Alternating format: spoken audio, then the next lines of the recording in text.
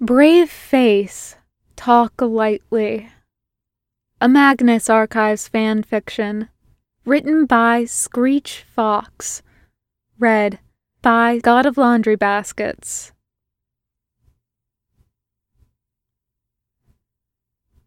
Bandaging the bite on his hand is more complicated than John would have expected. "I can't believe you never learned how to do first aid," Daisy comments, watching him with quiet amusement. "With how much you get injured, I'd have thought you'd be an expert by now." "Funnily enough," John hisses as his fingers slip and a wave of pain makes his hand twitch. "My academic lifestyle never gave me much reason to learn." "Yeah, but since you became the head archivist here?" I've been busy." Daisy looks to the ceiling, as though sending a prayer to whatever God will listen. She shakes her head as she looks back at him. John didn't know anyone could roll their eyes so pointedly. "You're hopeless is what you are." "Yes, thank you, Daisy."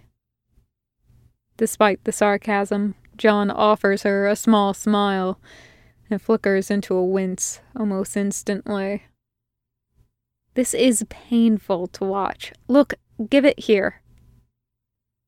Raising her eyebrows, Daisy stares at him until he relents and places his bleeding hand in hers. The skin of her hand is rough, but the firm pressure of her hand helps John's breathing to ease. With her free hand, she rummages in the first aid kit that sits on the table next to them. She produces a fresh dressing and a tube of unidentifiable cream. John thinks he spots the word antiseptic written on its side. Yes, that would have been a good idea, wouldn't it? Daisy peers at the bite. The sharpness of her gaze reminds John uncomfortably of a predator looking at a wounded animal and licking its lips. Then the moment passes, and he exhales. "It doesn't look that deep," she informs him. "I figure with your magic healing, it should be fine in a couple of days." Daisy begins applying the ointment, and John's half-laugh becomes an abrupt inhale. How? They both fall silent, except for the occasional hitches in John's breath. For once, it feels like a natural lull in their conversation. John doesn't want to distract Daisy, and she wouldn't want to be distracted. She's dressing his wound with a meticulous precision, and he finds himself observing her movements, though. He tries to memorize every action she takes. Chances are he'll get himself injured again soon, and he needs to know how to do this himself. It's unfair to rely on Daisy's pity like this. Her eyes flicker up to his face, and she huffs. "We stop chatting for 3 minutes and you start brooding?" John laughs, the sound dry and dusty, even to his own ears. I'm sorry. It's been a long day." "I kind of guessed. Where'd you pick this up anyway? A rabid dog?" Her tone is airy, almost flippant. There's something hidden in its depths, but he can't begin to pick it out. "No, it was a wolf man." John knows how stupid that sounds even before he says it. Daisy snorts. "You're serious?" "I know. Statement of Lawrence Mortimer, I believe. Attacked by a wolf man on a hunting trip in Virginia. Apparently, they aren't only American phenomenon." "Either that, or you're just lucky. How many scars are you up to now?" "Too many." He sighs. "It's always the hands as well." Daisy paused, looking him over with an assessing eye. "It actually went for your hand?" Her tone betrays more confusion then she'd probably prefer. No. I suppose not. It went for my throat. My hand was, well, I blocked it. More or less. John demonstrates, pulling his hand from her grip to shield his neck. She tugs it back, her lips pressed together in annoyance, but nods.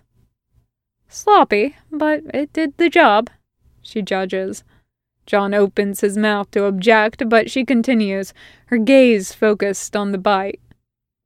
Let me guess. Basira shot it enough that you could get away. Even though she seems to be finished, Daisy's grip is tight around his fingers. Her hair falls in front of her face, obscuring her expression. When she runs her other hand through it, tucking loose strands behind her ear, it falls right back down again. She's unhappy, clearly. John doesn't really know what about. Not about him being injured. She's been gently mocking him for that since she found him. Basira being in danger, maybe? Maybe she's angry that she isn't out there, hunting monsters like she used to. No, not exactly. I don't think gunshots are even that effective against... John cuts his nervous rambling off.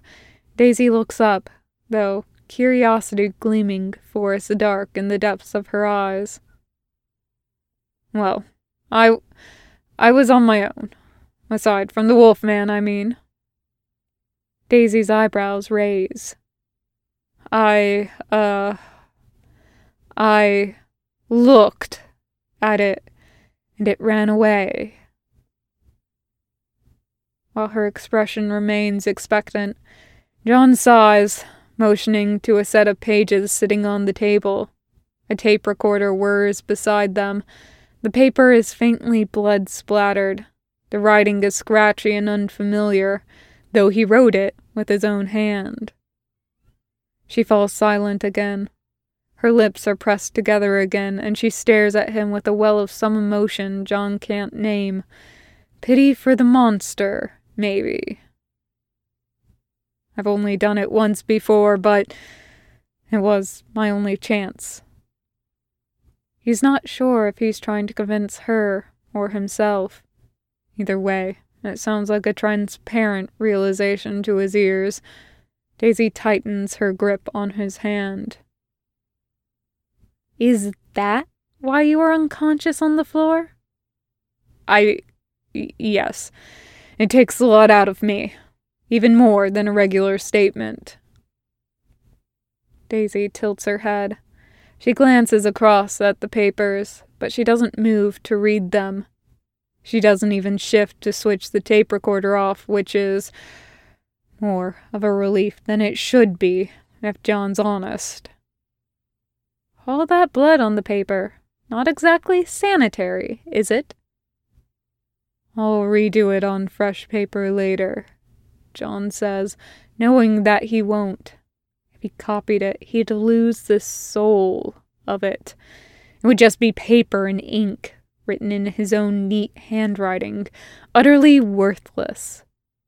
Now there's a neuroses for him to psychoanalyze when he gets a moment alone. Daisy nods.